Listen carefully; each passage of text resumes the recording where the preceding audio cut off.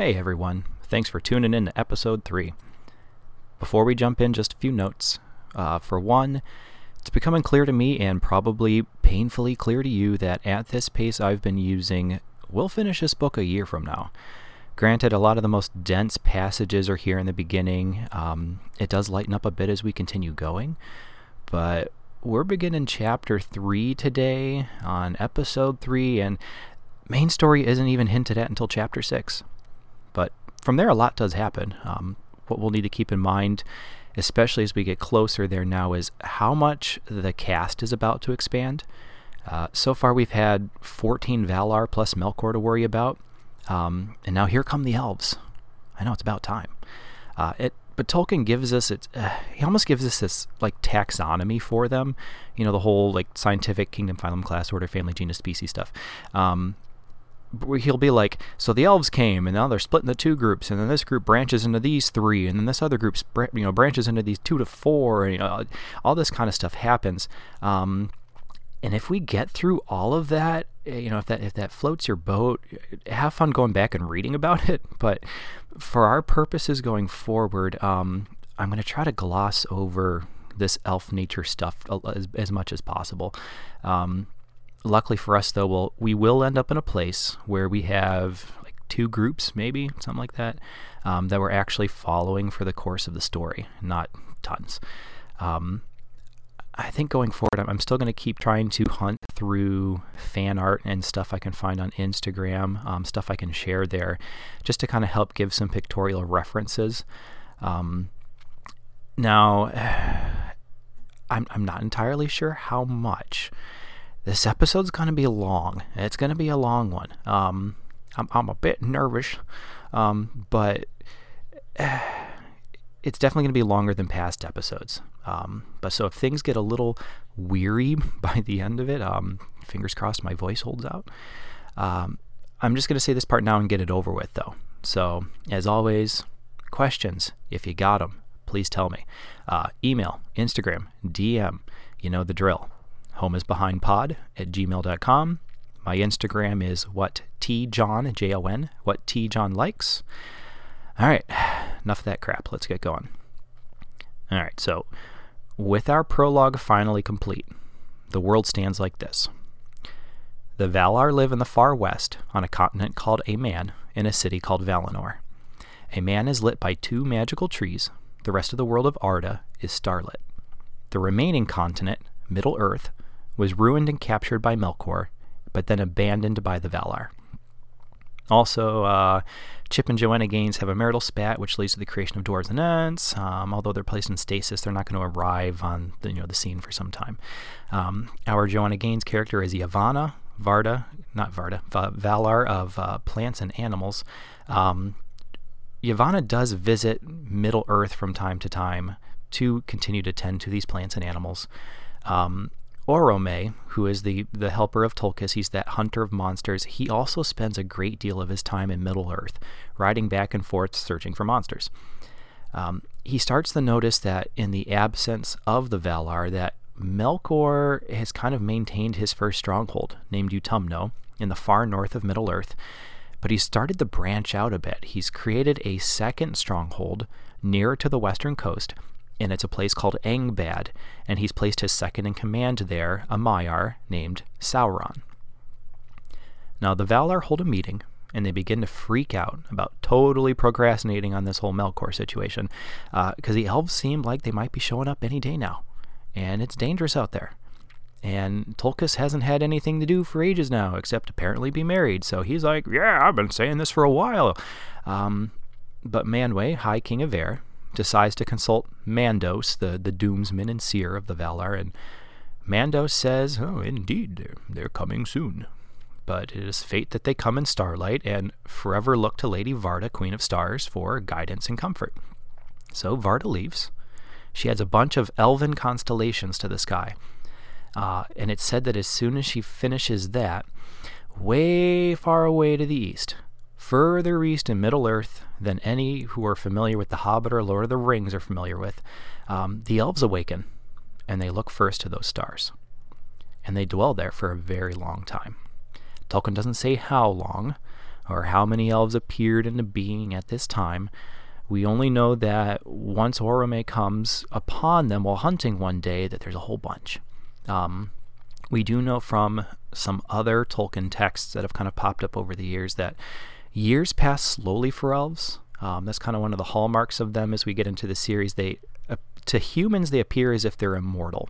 They don't get, viruses and illnesses and things, and they don't seem to really age. The slow aging has a lot more to do with their spirits than anything else. For this, at least this is the way it makes sense to me. For comparison's sake, in Tolkien's mythology, humans are bodies with souls. Elves are souls with bodies. Does that make sense? Anyway, the aging has more to do with their souls burning out, with the emotional and psychological stress of just years and years and years of crap. They don't get like disease, that's not what ages them. It's this weight of existence that just burns them out. And then there's some place Tolkien has written as where like a human year for them is like 140, or something like there's this year to 144 year equivalency thing there. So like, an elf year is like 144 human years, something like that. So, which, by the way, apparently Tolkien includes gestation in that. So, do the math on a 9-month pregnancy for humans and find that equivalent for elves. Yeah. So all that to say, there's some potential that these elves have been around for quite a while before the Valar finally discover they've arrived, especially if they've been propagating and there's a lot of them. It's not entirely sure if they are yet or not. Well, that and because when Orome hears them singing in the distance, when he moves closer, they're afraid of him, and they think that he's the hunter. Not really, he is the hunter, but they think he's this different hunter. The hunter to the elves is this being they've learned will make elves that stray away from the group disappear. And it's Melkor. He found the elves first, and in his desire for total control and hatred of everything good created by anybody else, he's been stealing them away and torturing them. And it's said that this is how the evil creatures of Tolkien's mythos, the orcs, are created. Orome is eventually able to put them at ease, and he stays a while. He's enthralled by this people the Valar have all been waiting to meet. He finally goes back to Valinor. I may as well tell everybody they're here, and he basically just sticks his head in the door and yells, "Found him! So did Melkor!" And then just turns right around and leaves. Books it back to Middle-earth. Can't stand to be apart from him. The rest of the Valar, at the Council of Iluvatar himself, finally decide enough is enough with Melkor shit. So they all go in force to finally give Tolkien something to do. Apparently it's such a long climactic battle, and the siege of Utumno is so long that the landscape itself has changed. But finally they get the gates open, and Tolkien runs in like a kid at Toys R Us, R.I.P., pour out a glass, and beats the crap out of Melkor. They bind him hand and foot, and blindfolded, and they cart him off to Valinor, where he's imprisoned in the halls of Mandos. But some evil things, including Sauron, escape in the chaos. So everyone's a bit shaken up and exhausted, and now the question of the elves remains. Some Valar want them to just come to Valinor, where it's safe. Some want them to be left alone. Let them do what they want. Let them explore Middle-earth. Let them continue to exist as they would exist. But the ones wanting them to come to Valinor win out. And then good old Deus Ex Machina Mando says, well, yes, they're fated to come. Or however the hell he speaks. And he could have a high-pitched voice for all I know. You're all lucky you're not getting my Gollum impression anytime soon. Anyway, elves don't want to come. They've only really known Orome, and he just barely earned their trust. And the rest of the Valar, they've only seen in their rage against Melkor. So they're terrified of these titanic demigod figures. So Orome goes again. It's decided that 3 ambassadors are going to go along with him back to Valinor on behalf of the elves, and then they're going to return and tell the rest what happened. And they do so. And they only have wonderful things to say. And for the most part, each of their clans agree and follow. but a large number don't and decide to stay. Now, here's where that elvish taxonomy gets a little murky, because each of these elvish groups now gets a designated title. There's this overarching title given to elves that leave Middle-earth, and then those that stay. And it gets confusing enough, honestly. I'm deciding to withhold as much as possible. For now, let's focus on these 3 elvish ambassadors, now kings essentially, and their family clans. They are Ingwe, the highest elven king, lord of the Vanyar, which are the fair elves. They're so called because they have golden hair. There's Finwë, leader of the Noldor. These are the deep, wise elves. And then there's Elwë, leader of the Teleri, the sea elves. Now, these 3 groups begin making the long trek westward to reach the coast and then sail to Valinor. Here's a quick geography tidbit we need to cover.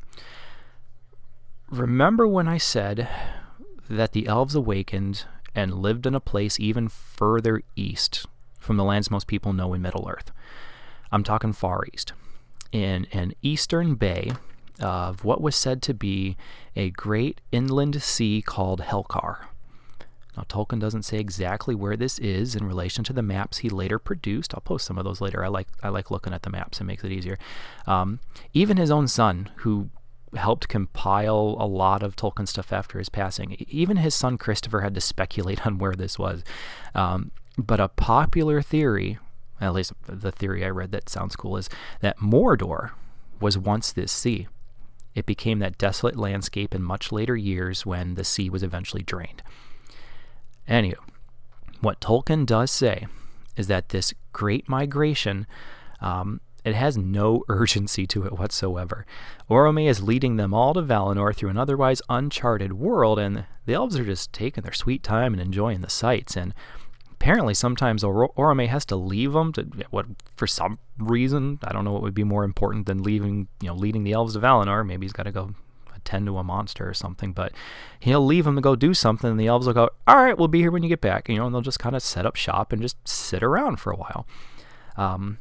So anyways, it's in this matter that Tolkien says it takes them years of travel, before they reach the banks of the largest river they've ever seen. And it's Anduin the Great. Anduin the Great. The Anduin the Great. The giant river in the center of the Middle-earth most of us know from Tolkien's other stories. The one that stretches along the length of the Misty Mountains, south through Rohan, before entering the southern sea near Minas Tirith and Osgiliath in Gondor. Takes them years to get there.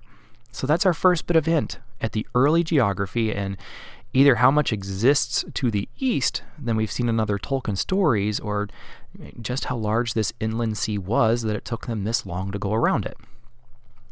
It gets crazier, though. So are you ready? The elves stay a while on the eastern banks of Anduin because on the other side are the Misty Mountains.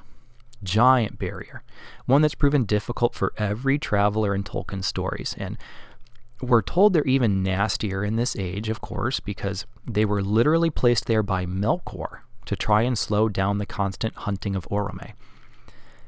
Now, Ingwe and his Vanyar, and Finwë and his Noldor, they grit their teeth. They follow Orome through the passages he knows in the mountains.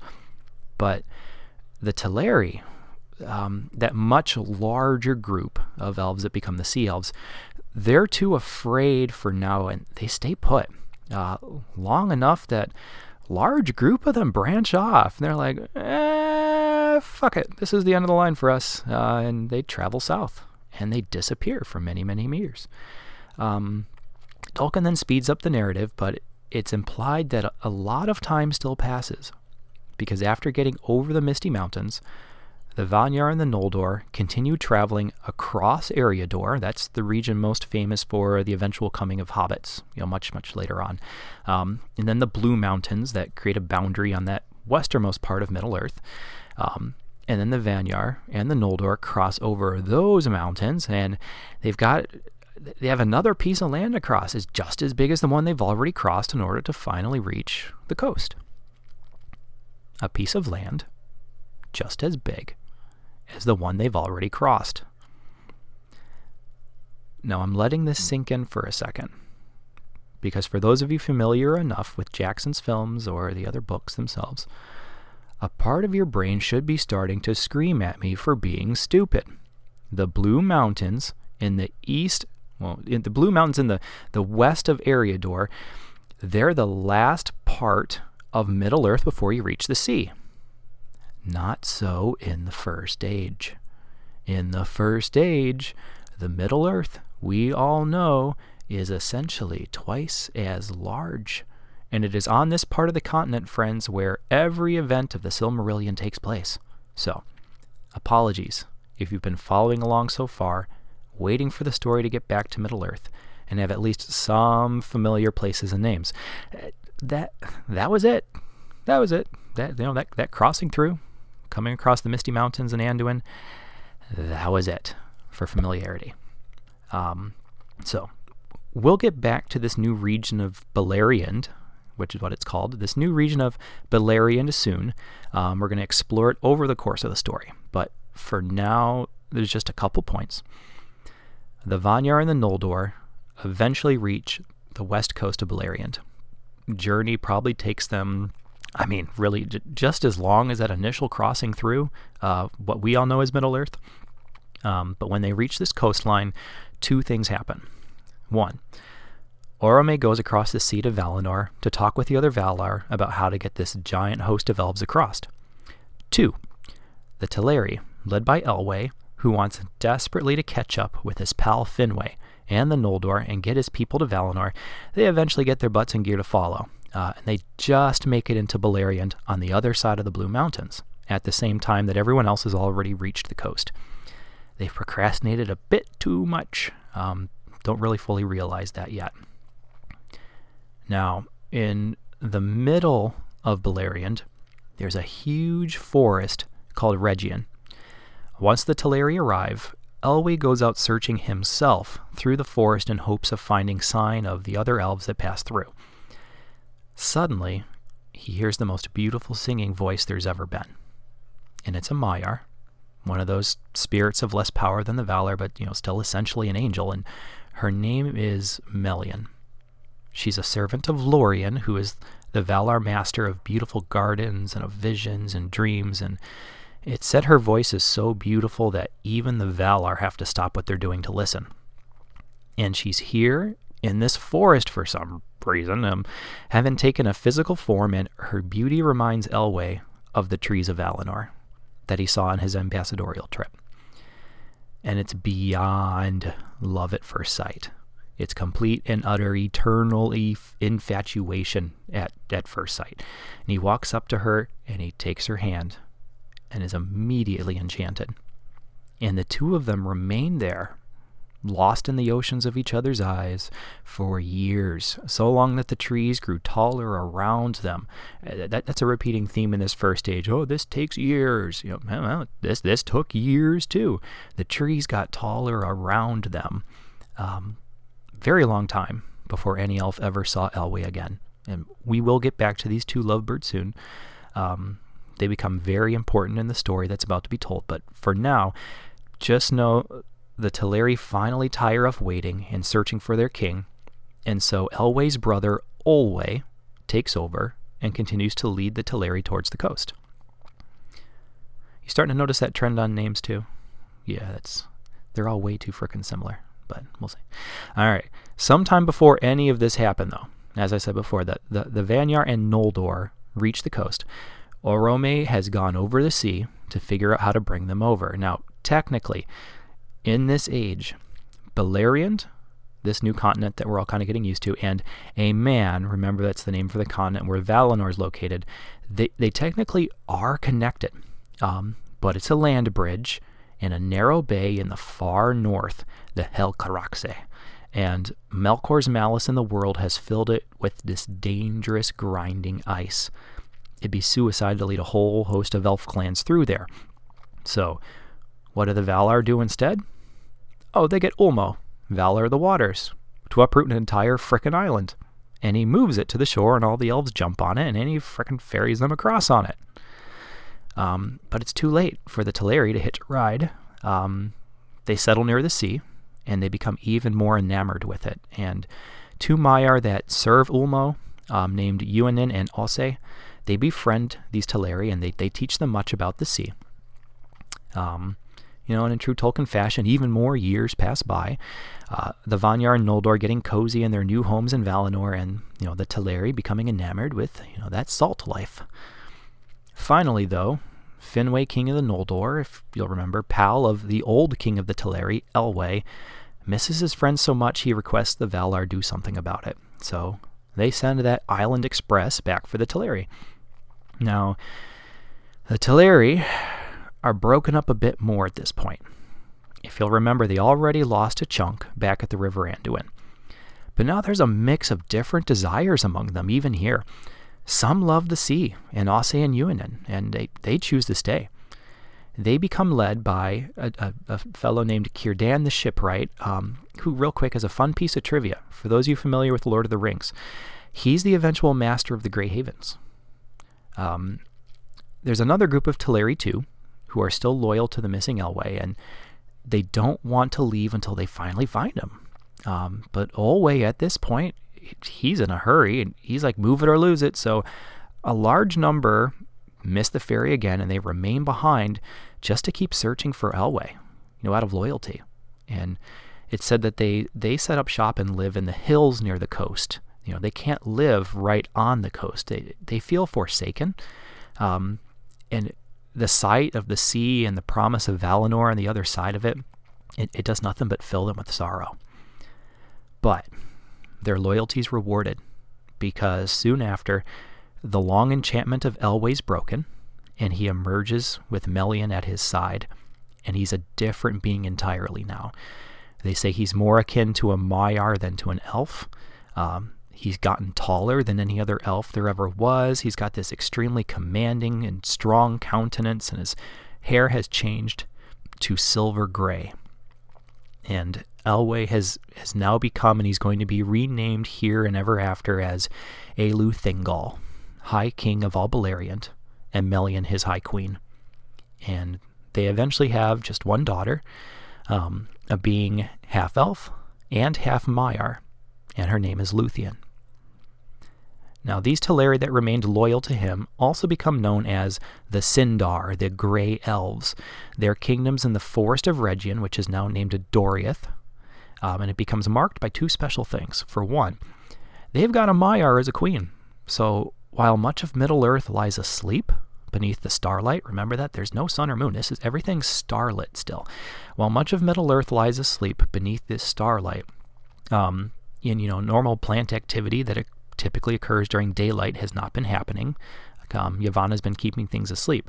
There is an enchantment about Doriath because of Melian, so there's palpable life in this kingdom that doesn't exist outside of it yet. Secondly, dwarves show up finally. They come over the Blue Mountains from the many kingdoms they've already been establishing for themselves on the other side, and while there's definitely a language and cultural barrier and shall we say cold professional air to the dealings they have with the elves, the dwarves prove to learn Elvish quickly. They much prefer to keep their language to themselves as much as possible, and they establish these great trade routes. And for those of you in the know, the greatest dwarven kingdom, even now, in this first age, is Khazad-dûm, later named Moria. If you're like me, and the entry into that place in Jackson's first film is one of your favorites in that entire movie just because of how old that old dwarvish kingdom feels, well, there's your answer. It old. And much, much later, though not long by the standards of what we've already endured here, Thingol decides preparations should be made to make his home more secure. So he enlists more help from the dwarves, and within the Forest of Doriath, they make him the mansion of Menegroth, which they dig into the earth in the manner of a dwarven kingdom. So you've got Elu Thingol, the Sindar, live in the middle of this giant enchanted forest, in this giant underground mansion of sorts. So it's kind of a cool picture. Sometime after this, the dwarves, who have always been and were created to be, if you remember, a warlike people, they tell Thingol that things go bump in the night on the other side of the mountains, and there are elves there getting torn apart because they're so primitive. And this brings, after a bunch of different stuff happens, this brings those initial Teleri who split from the group ages ago back at Anduin back into the fold of the larger host of Teleri, because they're fleeing the orcs, and while orcs are still unorganized at this point, they're still a constant danger. All right, let's see here. So, 25 minutes in. So we've been going for a while now. I've covered like four chapters or something. I promised we'd keep going today until we actually hit the meat of the story, so we will. I'm going to try to cover a few more. Yeah, the meat of the story hasn't even begun yet, folks. So we still have a bit more to go before the stage is fully set. So for the sake of expediency, I'm going to rush through these final bits here. All right. The Vanyar and Noldor are on a man. The Vanyar eventually pick up and they move directly into Valinor, the city of the Valar. They find affinity with Manwë. The Noldor are far more adventurous, far less ass-kissy to the Valar, and they remain outside where they can still hear the sea and they can see the stars. They travel around and they explore this continent of a man. They find affinity with Aule. If you remember, Aule was our Chip Gaines, who like the craftsman. So the Noldor really loved to be hands-on and to explore things with their hands and the eyes. Tolkien calls them the wise elves. You could probably call them the science elves to a certain extent. They like to explore and see and do. Whereas the Vanyar are far more about like, oh yes, this is such a pretty place, we're just going to sit and be languid. They're your stereotypical stuffy elf. Now, the Teleri, if you remember, they were split into 4 groups. There was one way back near the River Anduin, one along the coast of Beleriand. There's that main group in the Forest of Rheged, the Sindar with Thingol and Melian, and then there's that final group on the Island Ferry. They're now effectively 2 groups, so 2 big groups of Teleri. You've got all the Beleriand Teleri now falling beneath the rule of Thingol, although I think Círdan and his group get to remain somewhat sovereign. I think there's like Thingol's High King, and they get to do their own thing still, kind of a thing. And then you've got these Teleri on this floating island heading to a man, and there's some shenanigans among these Teleri in the Sea of Valar Ulmo and his Mire Ase, and before they reach the shores of a man, Ulmo stops the island. So it's half in the light of the trees of Valinor and half in the starlight. And the Teleri and Ulmo and Ase are all happy. And literally everybody else is pissed off. But eventually the Teleri do build these magnificent swan-shaped boats, and they come to a man and they settle there along the coast. And guess what, friends? The fucking stage is finally fucking set. Now, for the players. Luckily for us all, the events of the Silmarillion will be primarily concerned with the Noldor and the Teleri. The Vanyar are going to remain those super ultra pious stuffy elves. They never leave Valinor. That's pretty much what we get about them. We're not really going to worry about them at all. So, the Noldor. Tolkien loves multiple names for the same characters. Some of our cast have multiple names for the same characters. We're not going to play with that shit. Alright, 1 name apiece. So, we already know Finwë, High King of the Noldor. He has 3 sons that are born after he's arrived in Aman and settled there. His first son, Feanor. Feanor is our high holy piece of shit in this story. He's beyond extra. In fact, he's so extra, his mother Miriel basically does the elvish equivalent of dying after giving birth to him, while living in the elvish equivalent of heaven, because in utero he absorbs so much of her own dang life force. She goes to lie down afterwards for a nap and never wakes up. He's Finwë's firstborn and only child from his first wife, so he's a spoiled little asshole. Finwë does eventually remarry a Vanyar named Indis. And together they have, you ready for it? Fingolfin and Finarfin. That's right, folks. Fingolfin and Finarfin.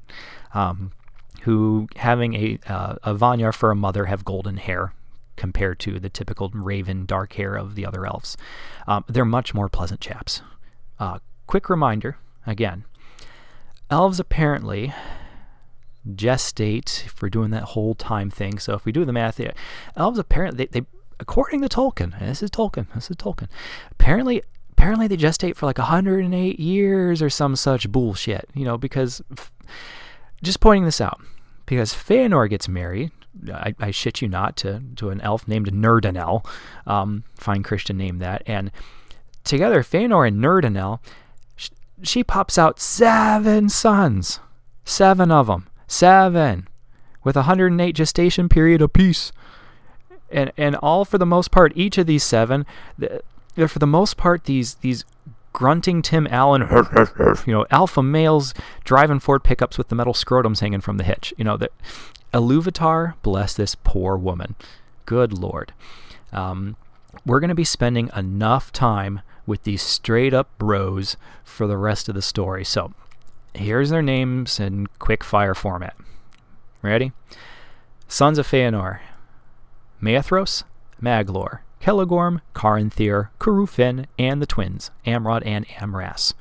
After which I'm pretty sure Tolkien is saying, I think he's saying, I can't be sure he's saying, but I think he's saying that Nerdanel tells Feanor to just have fun with his own hand for the rest of forever. 7's enough.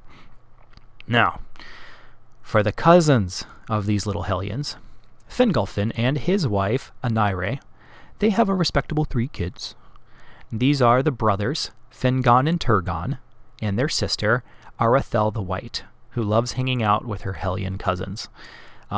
Quick note, if you go reading on this as well, 2 of the names already, Maethros and Arathel. Tolkien said, let's throw in some archaic spelling too, so Arathel being spelled Aredhel, but apparently the D's a T, so Arathel the White. Finarfin, Feanor's other brother. He marries a Teleri, the daughter of Olwe, named Earwyn. They have 5 kids, and these are 4 brothers: Finrod Felagund, the Felagund being a title he earns later, but we're going to use it now because it's fun to say, Finrod Felagund, Orodreth, Angrod, and Aegnor. And then they've got 1 sister, an altogether badass, Galadriel, whose hair was said to shine with the light of the golden Valinorian tree Laurelin. And there we have our cast. Whew, sure took us long enough. Now I'm anticipating a tonal shift of sorts from here on out. That is to say, a shift in the mood of the podcast project, and I'm hoping it's going to make it both more interesting for you listeners and honestly less of a headache for me to compile and keep straight. So far we've covered relatively little in a long period of time. That's part of the daunting nature of the Silmarillion. I think it's not that the story, once we get to it, is so complex. There's just so much world building and years of elf sex to get through before we can actually tell it. But congrats. Pat yourself on the back for putting up with me this long, because now we're actually going to try to just tear through the actual plot, and hopefully this does shift from being less of a history of Middle-earth and it's now more of an actual book summary. So, here we go. Now, it makes no sense except that it needed to happen for Tolkien to tell a story. But there's something to remember again about the Valar, and that is that they are not perfect, all-wise beings. They have quirks. They have shortcomings. The greatest shortcoming for Manwë, High King, Head in the Clouds, is that the dude is apparently so pure, he actually doesn't understand the nature of evil. You could pick his pocket and sell it back to him, and he'd thank you for it. Now, it's said that 3 ages have passed. Now, Tolkien isn't entirely clear on how many years is an age. It could be 1,000 years, could be 3,000 years, but 3 ages have passed. So we're looking at anywhere from 3 to 9,000 years total. I don't know. But 3 ages was the length of Melkor's sentence of captivity in Mandos. So he's hauled out after 3 ages, and he's put on trial. And he's some person who cries, pardon, forgiveness, and I learned my lesson. In an interesting note, I only realized reading it this time around, Nienna, my favorite, girl, how could you? She supports his apology. And Manwë believes it, despite other Valar like Ulmo and Tulkas maintaining their distrust of Melkor. And he's set free. And Melkor roams free for a long while in Valinor, just like everybody else. And the Noldor, well, they start treating him like the cool uncle who just got out of prison. He's going to teach them some streetwise stuff they're not getting at home. And if you'll remember from back in episode 1, Melkor's abilities in Middle-earth are similar to Aule. He's this great craftsman as well. He's just twisted. Noldor, being craftspeople themselves, are like, sweet, some new skills to learn. His influence begins to seep into the hearts of the Noldor. While this definitely makes what happens next possible, it is important to note what Tolkien says, and that's that Feanor, really only ever trusting Feanor alone, himself hating Melkor extremely deeply, he really sees him for what he is the entire time, that Feanor is the sole perpetrator of the events he himself puts into motion later on. And some of those we'll end with and then get into next time. Now, Feanor is a magnificent and talented craftsman. He's extra about everything, so he's extra about his work, and he produces these fantastic things.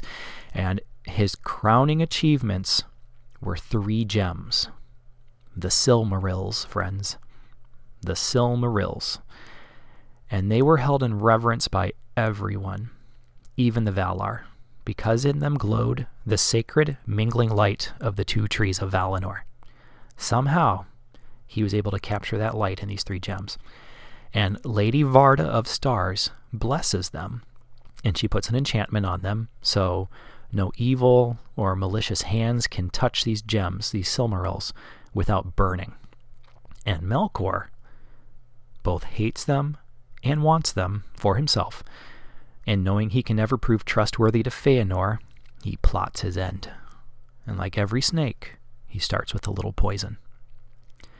You see, in all these passing years, possibly 9,000 or more, not once have any of the Valar said anything to the elves.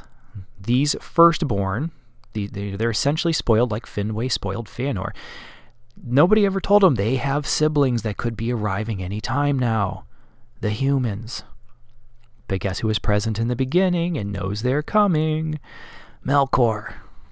And he begins to let a little bit of info slip here and there.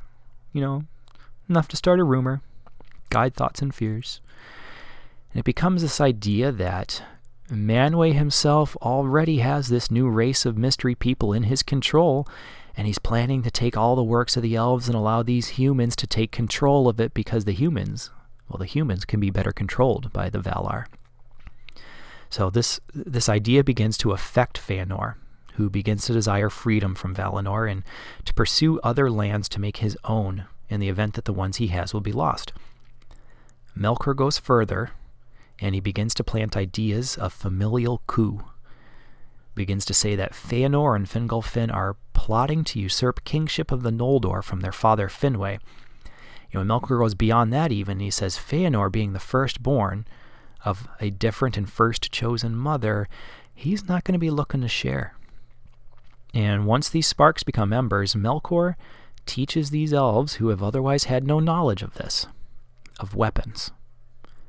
So now we have Feanor, already growing more and more paranoid of losing home and status, and his Silmarils, which he's becoming more obsessed with by the day, beginning to talk openly of rebellion against the Valar. And he's out there in public calling them liars for withholding critical information. And Finarfin goes to Daddy Finwë one day and he's like, we got to do something about Feanor. He's going to ruin everything. And just then, Feanor comes in. And he's in armor. And he's armed with a sword. And he's like, oh, so the rumors are true. I see how it is. Little brother's turning daddy against me to take over my rightful rule of the Noldor. And he draws his sword. And he tells Finarfin to know his place. important to note, it's been 9,000 years. Not only have elves never had weapons, they've never drawn a weapon against another elf before. Now, Finarfin bows to father and leaves. Did I say Finarfin? Pretty sure. I'm going to go back. This whole time I've been saying Finarfin, and I can't remember if it was Finarfin or Fingolfin. See, I'm even getting confused here. Either way, one of his brothers goes to the dad and says, look, we need to do something about Feanor. Feanor comes in, sees him consorting with the dad, and says, look, you need to know your place. So, brother takes off and leaves. He basically bows to Finwë and just books it. And Feanor chases him to the door, and he places the point of the sword at his brother's chest, and he says, among some other things, this is sharper than your tongue. Now, the Valar catch word. Feanor's put on trial. He's told by Mandos that if he's upset at the idea of being servant to Manwë, then good luck, because Manwë's rule extends beyond a man. And Feanor is sentenced to exile for 12 years outside the regions of the elves. So he leaves. He doesn't have to leave the continent, but he has to leave the city and where all the elves have set up shop. So he leaves, he heads north, and all 7 of his brats go with him, and so does Finwë, unable to see his firstborn son leave. And they set up shop in the hills, and Feanor makes a sort of stronghold, but more like a treasury for all his stuff. And his paranoia is now full tilt, and he puts the Silmarils in a special chamber of iron, where he and his sons and father only are allowed to go in and look at them. And then Melkor disappears from influence for a while. But then one day, he shows up at Feanor's door, and in a last-ditch effort to win him over, basically says, hey, this isn't going to keep out the Valar. They're going to come for those Silmarils. And it has the opposite effect of what he intended. It only makes Feanor's hatred of Melkor reach such an extent that it's said like it's palpable, the hatred emanating from Feanor. And then in one of my favorite lines in the story, Tolkien says Feanor shuts the doors of his house in the face of the mightiest of all the dwellers in Ea. Ea being, reality. He couldn't say. Anyway, it's Melkor's turn now to feel the pressure. His dark intentions, like they did in ages past, they're starting to have this physical presence. In Valinor, the trees don't seem quite as bright. There's an unrest, a palpable unrest, and the Valar are beginning to notice this, so Melkor quietly leaves for a while. Things return to normal. Nobody thinks to notice for a while that his leaving is what made things improve, but eventually Manwë kind of catches wind, and people come from Feanor. He learns what happened there, so he sends Orome and Tolkas out to find Melkor. They're thinking, he's back to his old ways. He's going to try to go back to Middle-earth, get back to his strongholds. He's going to try to, reform himself to what he was. And yes, that is what he's trying to do. But they run north, thinking he's going to go across the Helcaraxe back into Middle-earth. Really, Melkor has gone south. He doubles back. He pulls one over on them. He goes way down south, where there's places unexplored, even by the Valar, and there's a Maiar that lives there that once held old allegiances to him, but she's become so powerful in and of herself that she's since broken off these ties. And her name is Ungoliant. And in her insatiable, lustful appetites, she takes the form of a humongous queen of spiders. And she lives in a ravine spun with black webs. And to meet her, Melkor changes his form to that of the powerful lord that he once held ages ago, and he begins to plot revenge with her. And he promises her as payment anything at all that she would want to eat, and they make their way back north. Meanwhile, Manwë loves festivals. Melkor knows this, and one is being planned now. Every elf is going to be in Valinor for it. It's festivals they're such a big deal that Manwë has even ordered Feanor to attend, even though Feanor is still technically exiled. But while Feanor comes as commanded, his father Finwë, an invited guest, refuses to attend because his son is still in exile. He says, yeah, you're ordering him to come, but he's not coming of his own free will. I'm not coming.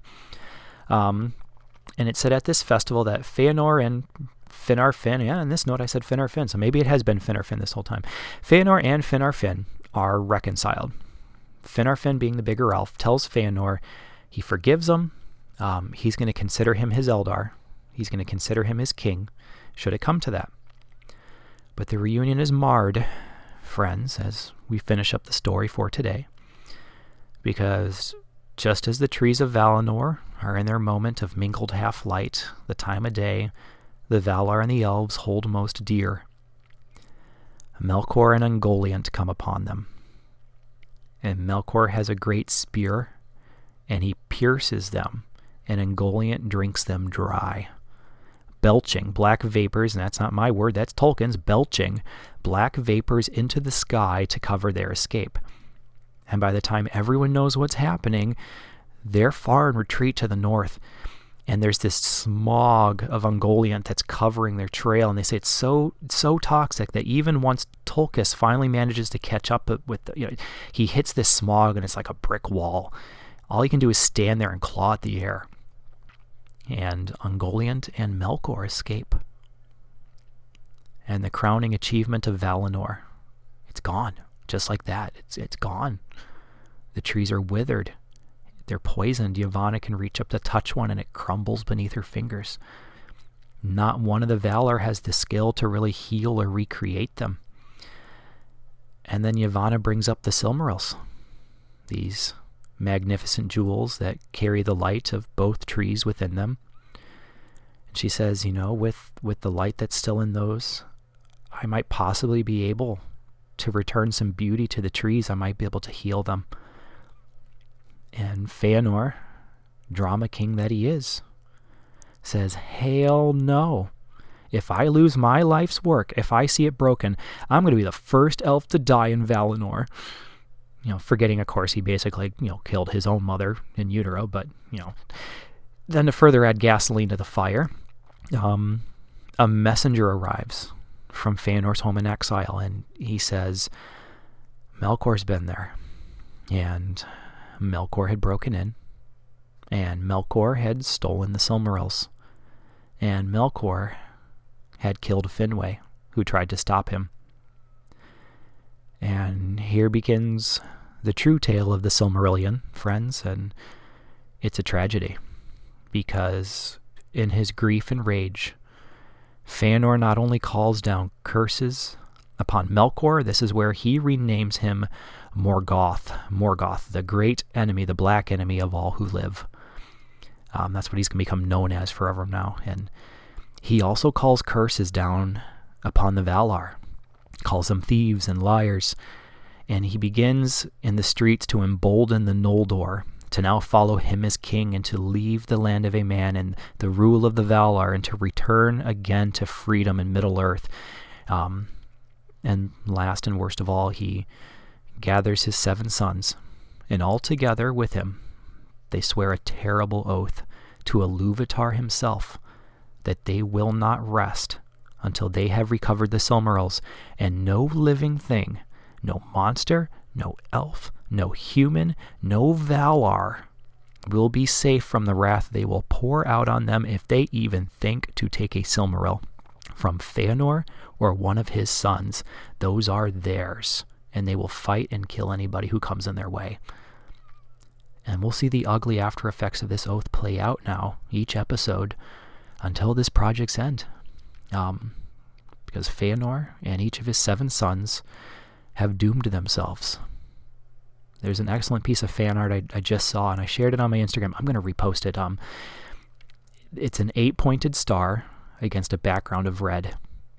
And on each point of the star is impaled Feanor and Maethros and Maglor and Celegorm and Caranthir and Curufin and Amrod and Amras. And this tale of the Silmarillion is of their doom and how it affects the rest of the citizens of Arda forever. Until next time, friends, I'll see you where home is behind and the world is ahead.